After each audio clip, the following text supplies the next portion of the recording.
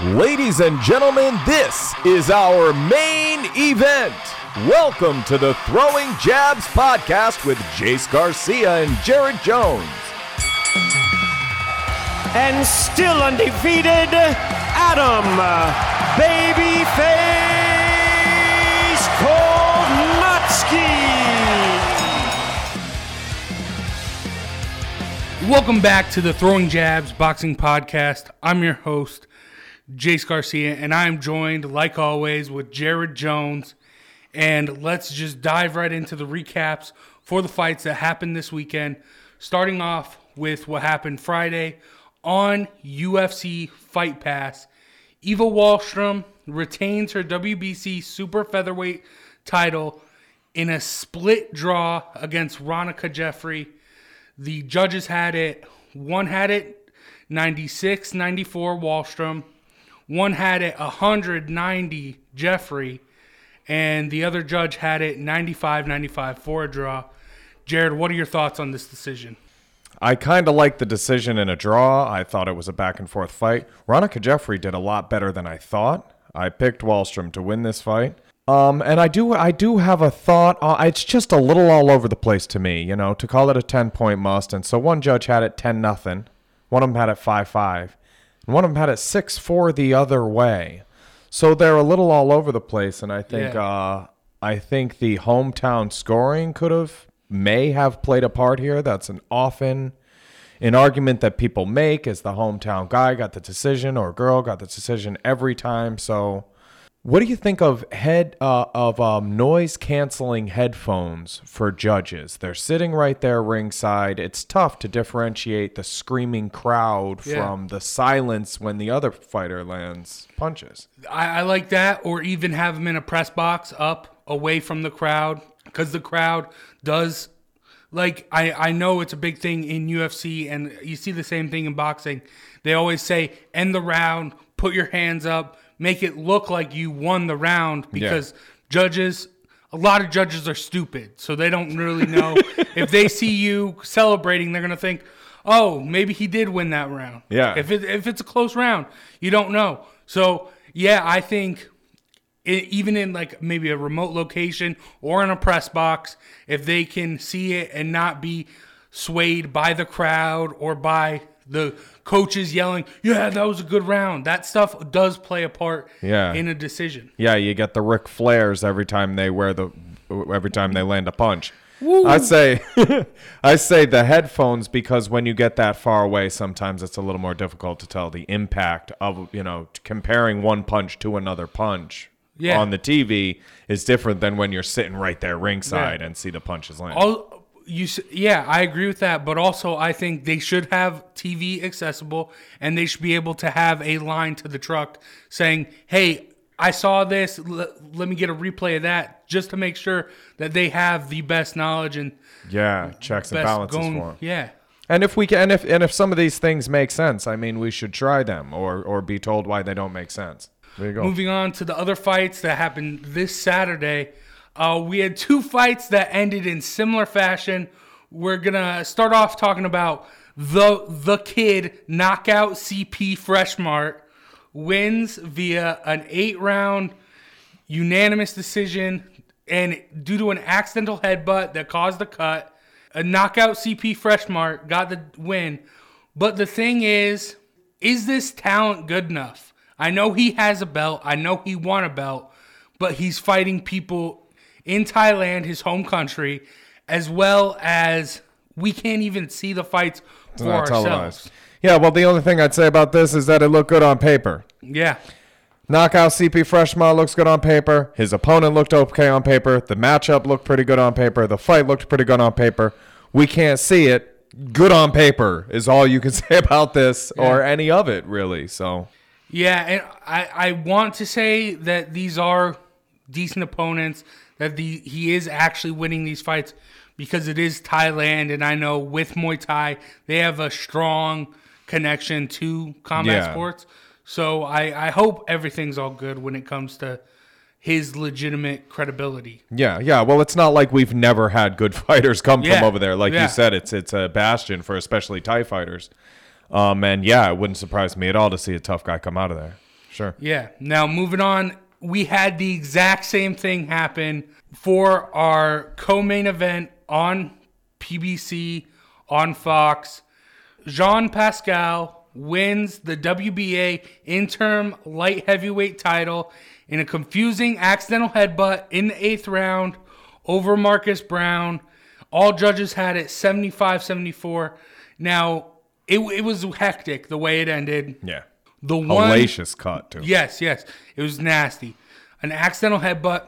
But the thing I don't like about the way it ended, the judges gave that last round, which was a total of 30 seconds, not really many punches thrown, and then there was the headbutt. They gave that last round to Jean Pascal. I think in any book that's a draw, that last round, nothing happened besides the headbutt. And I think we should be having a 74-74. That fight should have been a draw. What do you think of that, Jared? That's tough. You're past the point of no decision. This is a form over substance type of argument, though, but they did it by the rules, and you're supposed to score that 30 seconds, and by the rules, Jean Pascal won this fight. What I thought of right when you were reading that, it's so funny, I had a little brainwave as you were reading, Jean Pascal wins the WBA interim light heavyweight title. When I first heard as a child, light heavyweight, I went, that doesn't make any sense. Yeah. The hell is a light heavyweight? How do you be a light heavyweight? You know, it didn't make sense. It's like you're using that to divide heavyweight into like big, and then I heard a super heavyweight, and I was like, okay, are these guys big or not? Yeah. One of them's light and the other one's super. I don't get it. Now we've added WBA lightweight heavyweight. So that means there's other ones that aren't WBA. And now we have an interim. This guy, don't get confused. No matter who wins this fight, like Marcus Brown, and I think Jean Pascal's tough as nails. I told you this was going to be a pretty good fight. Neither one of these guys is the light heavyweight champion. No. Light heavyweight just defines the weight class. In my age, I figured that out. But the rest of this stuff, WBA and interim and intercontinental and continental and, why doesn't my town have a Silver heavyweight champion? champions. Yeah. Why don't we have a Connecticut School of Broadcasting heavyweight champion? Because I don't know if Joe could really mess with you, Jace. I don't know if he could get at you like that. So yeah, I mean, you cut it up so many times that everybody's walking away with a belt, and those aren't champions of the world. Those are trinkets for the best guy that night, and that's what Jean Pascal won, so I'm not really worried about it. I wouldn't mind seeing a rematch. Bivol is the light heavyweight champion. Yeah. And Beterbiev is the guy that I think is going to take the belt from him. And Kovalev belongs in the conversation. Yeah. So again, that light heavyweight division is one of the really exciting. You have guys there that are as good as advertised. This Pascal Brown fight, I'd have liked to see Brown pull it off. Like I said, I wouldn't mind a rematch, but that was not for any top of the light heavyweight division, no matter what the WBA would like it to be. Yeah, I thought Brown was winning the fight. I mean, Pascal had those 2 knockdowns, but Brown was using his jab, keeping him in was bed. being outboxed. Yeah, he got knockdowns, but he was being outboxed. Yeah, and it was a good performance by Brown, but then that headbutt comes in and ruins everything. And I know Jean Pascal and Dimitri Bivol have some history. They have fought before, so I think there's a possibility for another fight there. And then, but one thing I do really want to see is I want to see this rematch. If a fight ends like this, it doesn't feel ought that to get good. Another shot at it. It reminds me of Amir Khan and Terrence Crawford, the low blow to end it. It just doesn't. It leaves a sour taste in my mouth. Definitely. Now, moving on to the main event for that card on Fox, we had Adam Konaki defeating Chris Arreola via a unanimous decision. And prior to the fight, Chris Arreola came out and said, if I lose to Konaki, I will retire. If this kid, he's got nothing on me. If I get beat by this kid, it's going to be an embarrassment and I'm going to retire. In the post-fight interview, he said he's going to talk to his trainers and his family and make an educated decision. But Jared, what did you think of this fight? I can't stand the whole retirement conversation because you're robbing us as the fans of the goodbye. Sugar Ray Leonard did it to me. He retired. I cried because I was, 7. And then he came back, and then he retired, and then he came back, and then he retired, and then he came back, and then he retired, and then he came back, and then he retired. And after a while, it's like totally desensitized, and you hear somebody retiring, and at this point, David Ortiz is going on his farewell tour, and you're like, is this guy going to play again? You have, as Chris Arreola, you have fans out there. If I don't win, this is my last fight.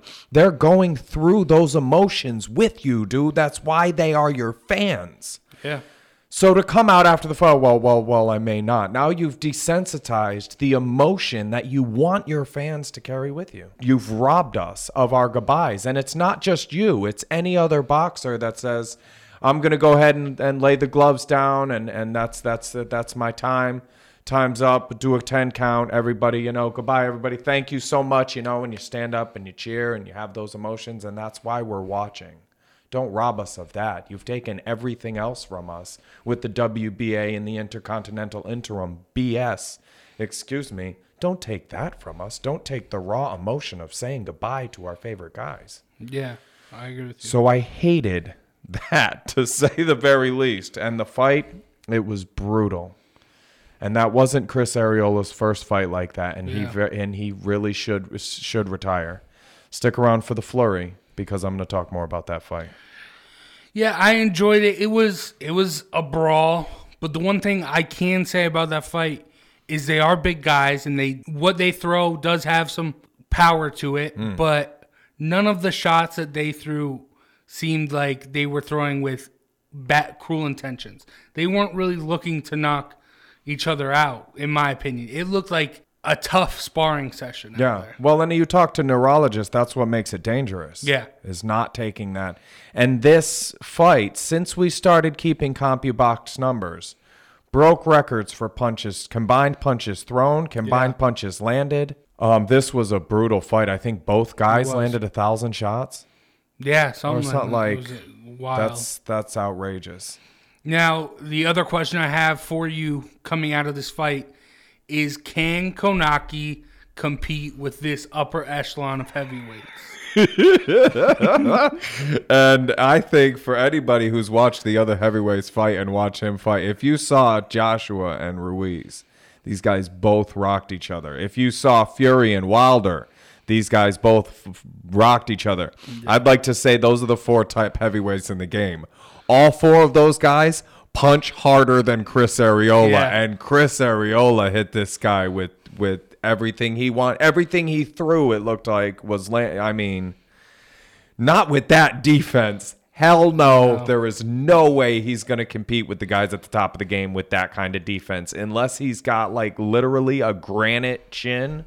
Arreola's not the greatest puncher in the division, and when Konaki faces somebody who hits hard, faces a Deontay Wilder type, and expects to just let those punches bounce off his face, that's a recipe for disaster, my friend. Yeah, I agree. I don't even think he can get past the Oscar Riveses, the Dillian Whites, the second tier of the heavyweight division. Yeah, I think those are better fights, but I'd still have a tendency to agree with you. Konaki might not be. That was a winnable fight for Arreola. Yeah. I said last week, it's 7-1 odds. Those odds are too much, because Kaunaki's not that much better than Arreola, and I think Arreola showed us that. I had him winning 3 rounds, and it was, a winnable fight for him, let's say. All right, moving on to our current events this week. There's a little bit of older news, but Evander Holyfield Jr., goes by Evan, is deciding to go pro in the sport of boxing, and he signs with the Main Events promotion. Now, he had a lot to say in a TMZ interview. Starting off, he said he would be better than his father. I wrote a blog post about it. You can check that out on throwingjabspodcast.com. Good write-up too, Jace. But what did you think of that comment, him thinking he can be better than his father? That's lofty. But you love that. Yeah. You gotta love that. Hey, Jace, I bet you your father would be a better broadcaster. Maybe right now, but no way, pal. I'm drinking milk. And I'm going to be better than this guy no matter who your dad is and what he did for work. Yeah. If you don't think you're going to grow up and someday be better and take that over and bring it another step, then you're not doing what you're supposed to be doing with your life.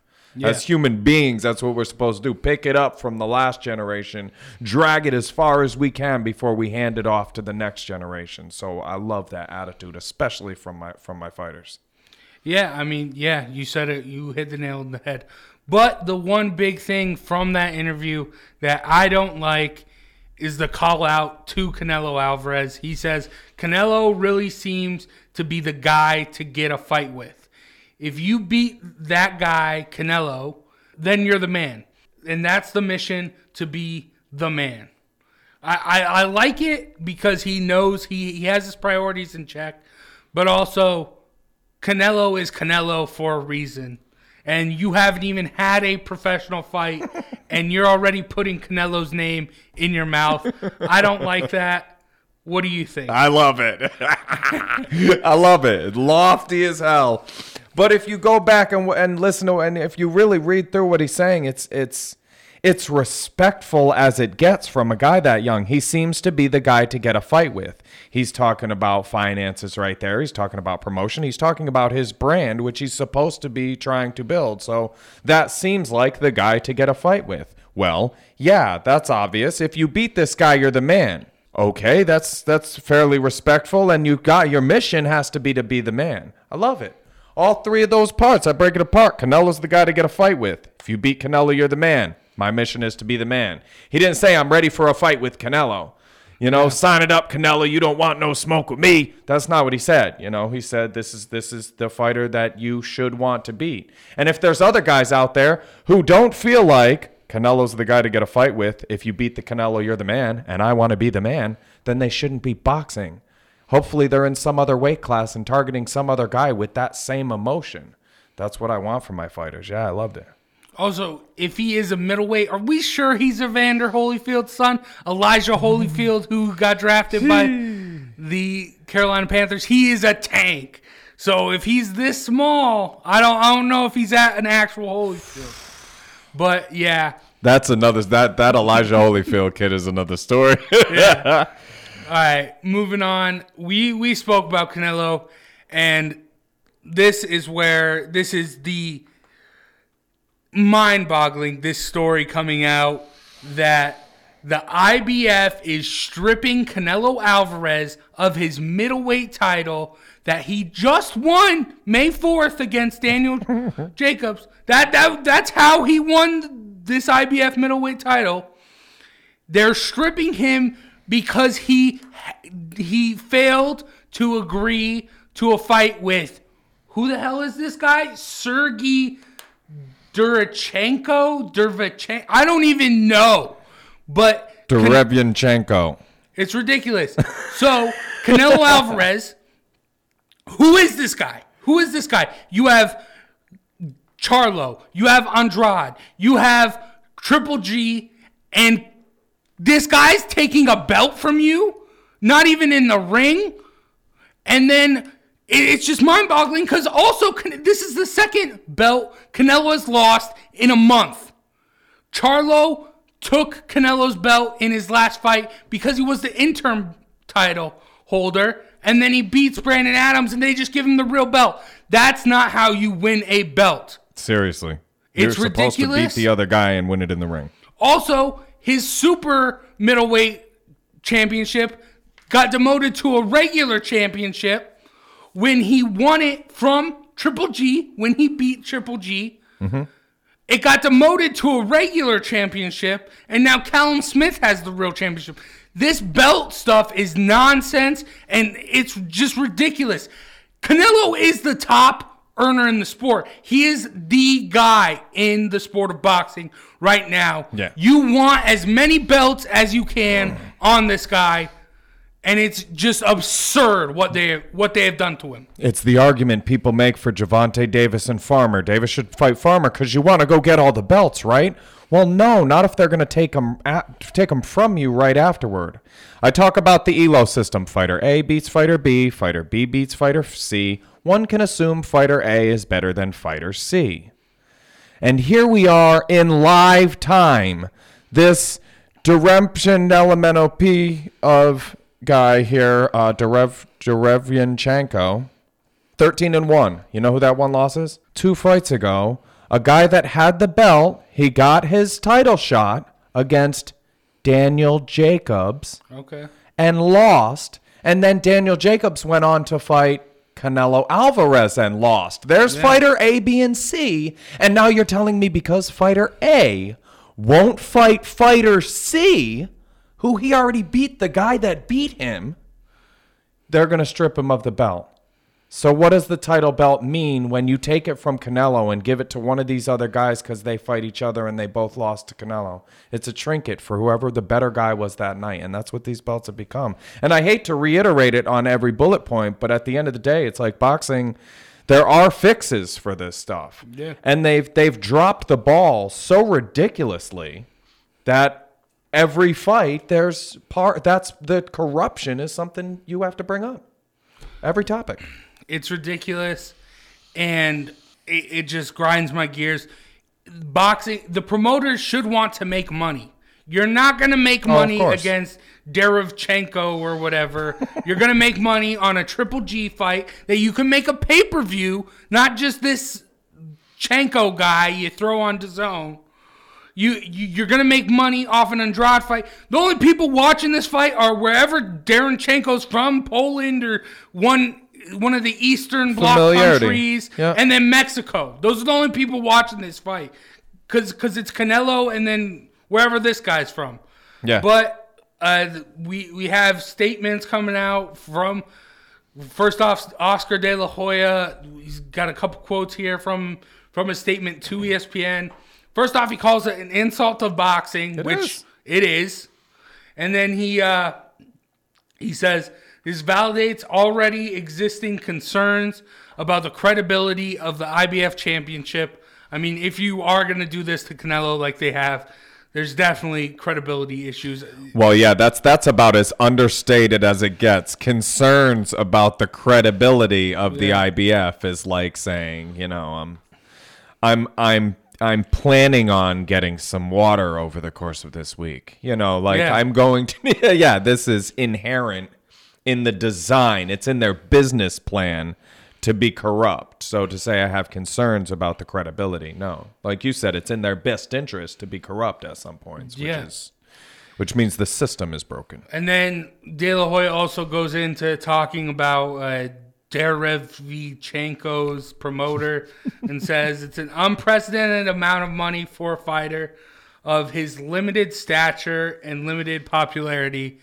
I don't get he should be fighting Canelo for free just for the belt. Like, he doesn't need why would you press the money? I understand it's Canelo. You're already, regardless of anything, you're going to be making more money just for fighting Canelo. So why keep ticking it up? Why try to push it and start adding more money? No one knows who you are. It's just ridiculous. When it's not the sponsors knocking down your door, but it's the promoters, you've got a problem. You know, they're taking instead of giving. At that point, you're gonna have to. If you'd like to come on our show, Mr. Derevyanchenko, and tell us how to pronounce your name. I think it's Derevyanchenko. So if I don't hear from you, that's what I'm going to go with. Derevyanchenko. Yeah, and he's right. This guy's limited stature and limited popularity. Don't put him. It infuriates me because you look at the list of the sanctioning body's top 10s, and you'll find the next guy the champion's fighting at like 2, 3, or 4. And then that guy won't be on any of the other lists. Nobody else has this guy ranked.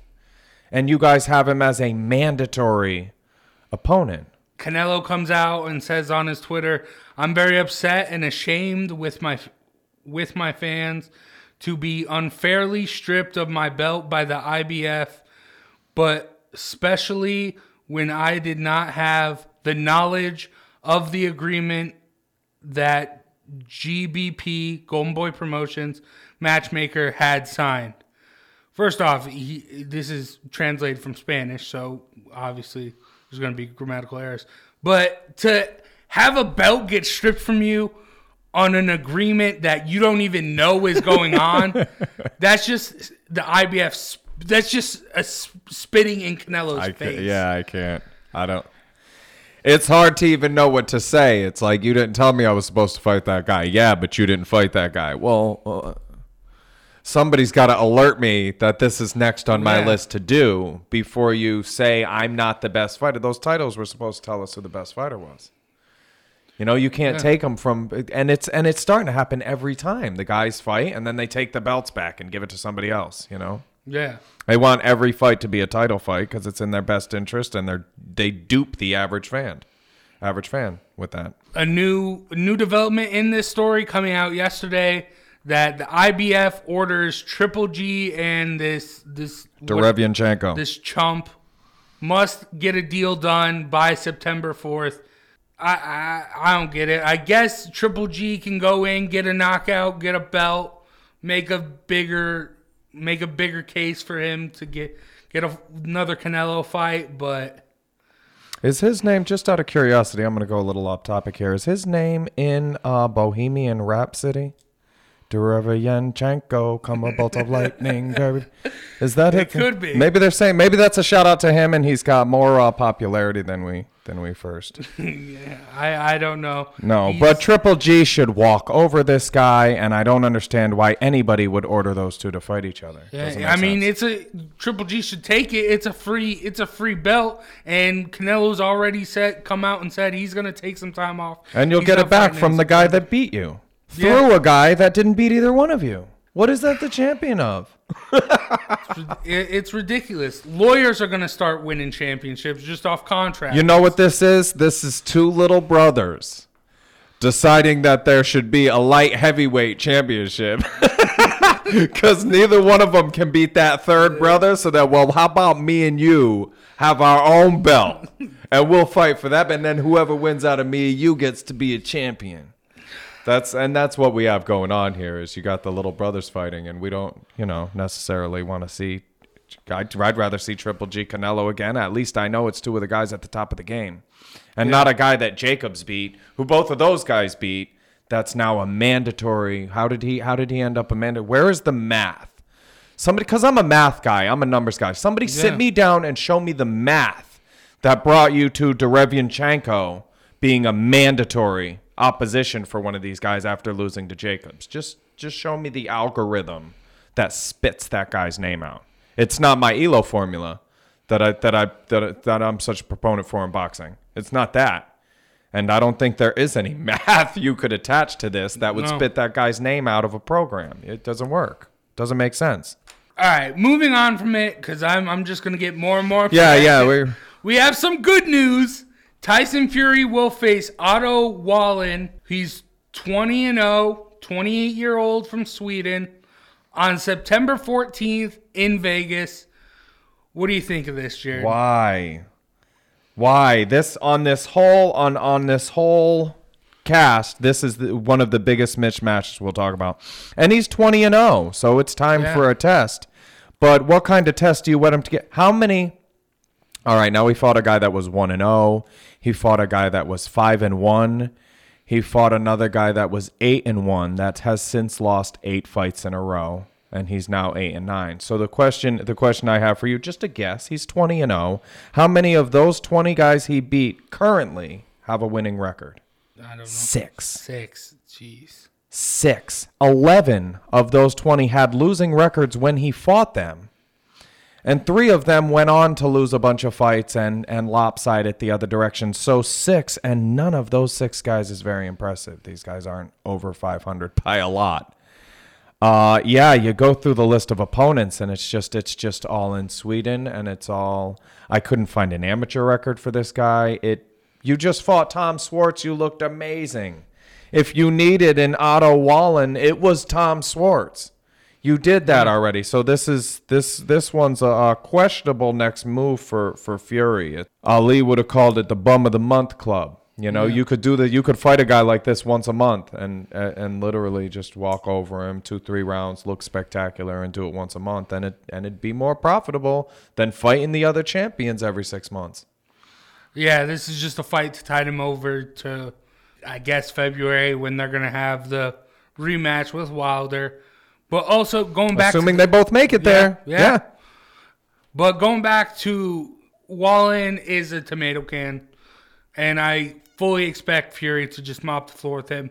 The thing with the Schwartz fight was Schwartz was 21. He was a young guy, so there was at least a little bit of hope you could have had with him being young and him possibly making a name for himself with this. But this is just middle of the road guy, 20-0. Yeah, this is a fight that Fury's expected to just mop the floor with him. And this does, I think Wilder does benefit from this because he is not fighting tomato cans. He finds the guy that is the toughest. He finds the guy that people say, oh, you shouldn't be fighting this guy, and he challenges them, and he takes them on. Even Brazil wasn't a tomato can by any means. No, that he can fight for sure. And Wilder mopped the floor with him. Well, the thing that bothers me is that on the other side of this, not just for the champions fighting people that aren't up to speed, but for Otto Wallin, this was the plan. Listen, my wife is beautiful. I outkicked my coverage by a good 20, 30 yards. And there was a time I started training her. She's boxing a little bit. She's, early 20s. And I'm like, hey, you get in the gym for 2-3 years. Because of your looks and personality, people could make you into a little makeshift champion. You get the right trainer. You take all the right fights. You fight people that have no wins and no losses and are just there to fight you and have no idea what's going on. And then after you're 14-0, you get a title fight. You make $500,000 on a pay-per-view undercard or wherever we can get you up to. That was the game plan for Wallin from the outset. You're a big guy. You're minorly athletic. Go 20-0 and then get millions for a pay-per-view and some, Peter McNeely. That was the game plan the whole time, is to go get my head knocked off in one fight where I just swing for the fences a few times and get beat up and go 20-1. That was the whole, I'm not sure. It doesn't look like Wallin ever had plans to be a title fighter because the trajectory of his career was never going to get him there. His plan was to go 20-0 against weak opposition and then get a big money fight. Yeah. Based on your 20-0 record, which is why we need the ELO system, a number that accurately reflects how good these guys are, so I don't have to dig in and find out that he fought 14 losers.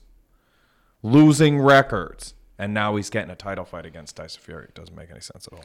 Also, with this, going back to the IBF nonsense that's going on, Fury, when he beat Schwartz, he became the WBA mandatory challenger. So he could have gone in the office and taken the belt from Andy Ruiz, and that could be on the line here.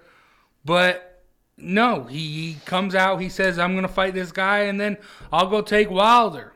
Yeah. This is how boxing should be done. This is how championships should happen. If you want to throw an interim title on this, I'm not opposed to it. But interims should be for one fight. Yeah, you should never be an interim champion and have had a fight. Yeah. You have a fight, you're crowned the interim champion, your next fight is for the belt and the interim championship goes away. Yeah, I agree with you. He is also the lineal champion, whatever weight that holds. For what it's worth, yeah. Yeah. So, moving on. We're going to cover this for the fights this weekend, but for Top Rank Boxing on ESPN Plus this Saturday from Philadelphia, it was going to be headlined by former IBF junior featherweight, WBA junior lightweight, and WBO interim featherweight champion Carl Frampton taking on Emmanuel Dominguez. But Carl Frampton is forced to pull out with 2 broken bones in his left hand due to a freak accident where a concrete pillar fell on his hand. That's crazy. And I was actually pretty excited for this fight because Manuel Dominguez he's all right. And we've seen Carl Frampton do some good stuff. One of ESPN's top featherweights in the division. So he is solid, and I think this was going to be a solid fight. What do you think of the news coming out that it's unfortunate? I like Frampton. I think he's a good fighter. I think this was probably a good next step for him, and that's unfortunate. Concrete pillar fell on his hand, huh? Yeah.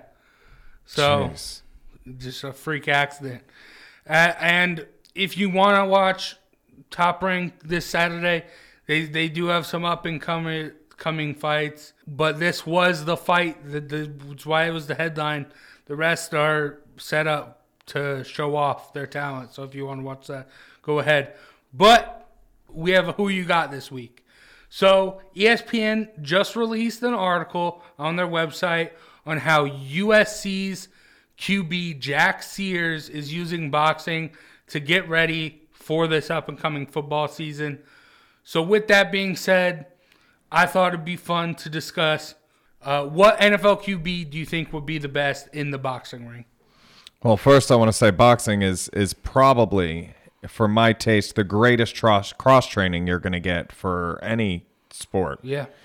Something you can do on your feet. It's something that if you do it safely, there's not a lot of risk for injury. You know, even tennis has more injuries per participant than boxing does. Yeah. When you do it right, it can be done to help you get better at any other thing. So NFL quarterback would be the best boxer. Man, I would love to line up a 32-man bracket and let these quarterbacks have at it, Fitzpatrick and Eli Manning. I mean, you'd sell as many tickets to that as you did to their NFL games.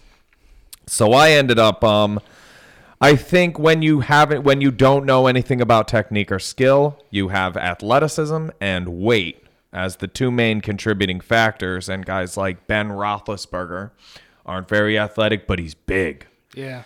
My final 4. Jameis Winston was tough to kick off of this list. Pat Mahomes, Lamar Jackson, those 2 based on athleticism, and a really, really tough guy. We talked about him earlier. I don't love him as a quarterback, even though he plays for my team. But Dak Prescott is durable and athletic, and he loses in the championship. He loses in the title fight at the end of my tournament to a guy, just because weight classes are every 7 pounds in boxing. They do that for a reason. It gives you an advantage. You have to go with Cam Newton here as the biggest, most athletic, and that's all we really get to pick from. Yeah, I think Cam Newton is the easy favorite here. QB is a position that is notable for being like the pretty boys and that stuff. Yeah. But when Cam Newton gets the ball and he's running, he trucks people over. Oh, yeah.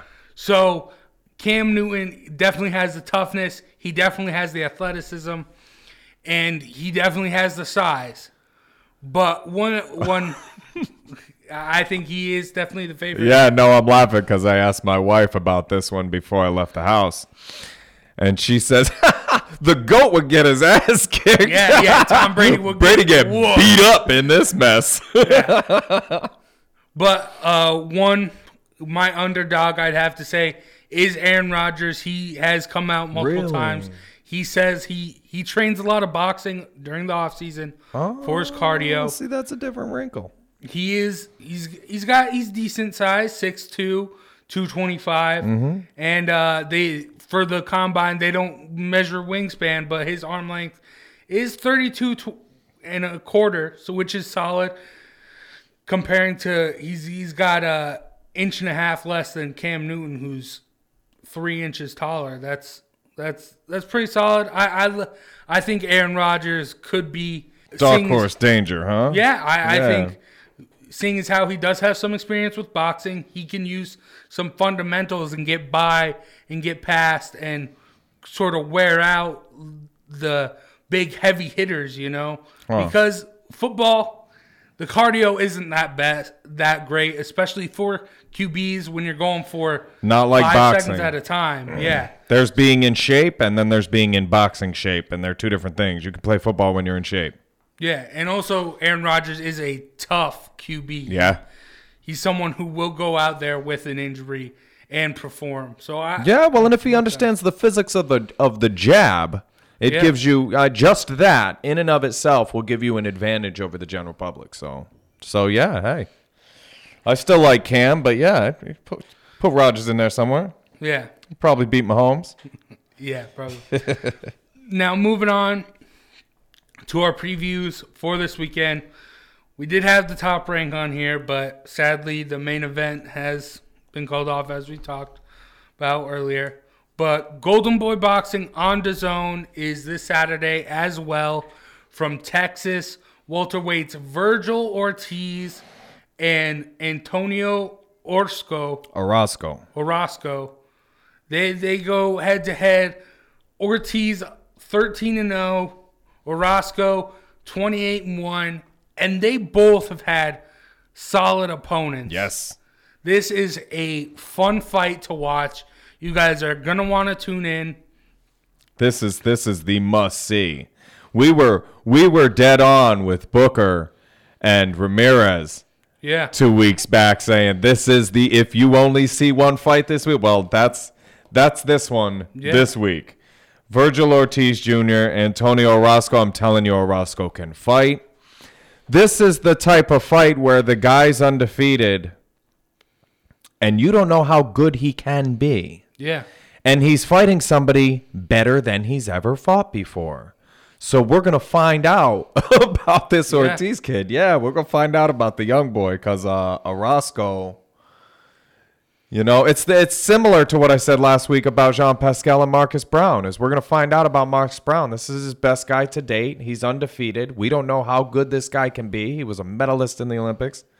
Yeah, Virgil Ortiz Jr., same story. We don't know how good he can be, but we're going to find out something about him this weekend. Yeah, let's hope it doesn't end the same way, though. Yeah, seriously. Let's hope they get the final, to get to a final bell or a knockout.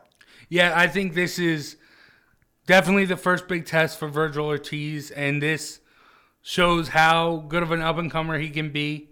But also, Orozco, if he can get past this young, hungry lion, I think that could put him in talks for a potential title shot. Definitely catapults his name back into the discussion for sure.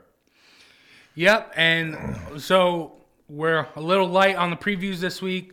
No title fights, just this solid card of up-and-coming lions trying to get a title shot. And that's it for the previews for this week. But we're going to end it like we always end it. And Jared, hit me with that flurry.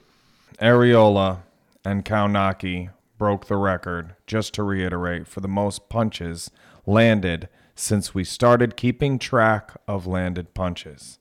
Chris Arreola has had a number of fights. If you go back through against top heavyweight opposition, he fought Wilder, he fought Klitschko, and those were not light fights. We've got a neurological disparity of what people believe in our game about how to best keep people safe. I've talked about the ELO score to keep the matchup safe. But for situations like this, Anthony Alessi and Michael Swartz, two of the top doctors in the boxing game, have come up with something called a fight exposure score. There's a couple other doctors involved. But this is, again, numbers that correlate to those punch stats that could put an actual mathematically formulated number next to Chris Arreola's name that could tell the average person what I know about Chris Arreola. He's taken too many punches. He's not going to get better than where he is now. He's going to continue to fall off. and his chin is too good to leave his brain in there taking the kind of punishment it's taking. It's time for him to wrap it up. And as big a proponent as I am on the ELO system, because I think it in the long run it's better for fans and helps keep fighters safe, this isn't one of those better for fans arguments. This is one of those keeps fighters safe arguments.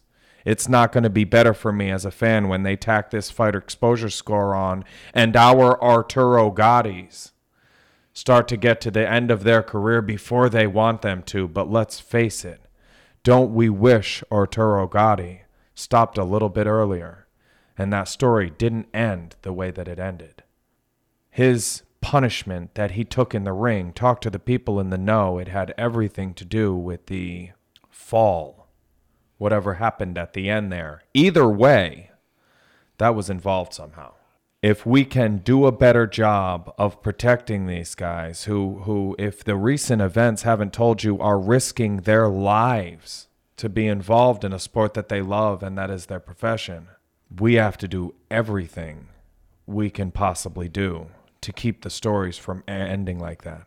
And Chris Arreola is a prime candidate for having a story end in a way that nobody as a human being, I don't care how much you love boxing, no human beings want another human being's story to go the route that he's on, the path that he's on right now. You begin and you end on that same path, that's a problem. There comes a time when you should be forced out of the game because you've just done too much.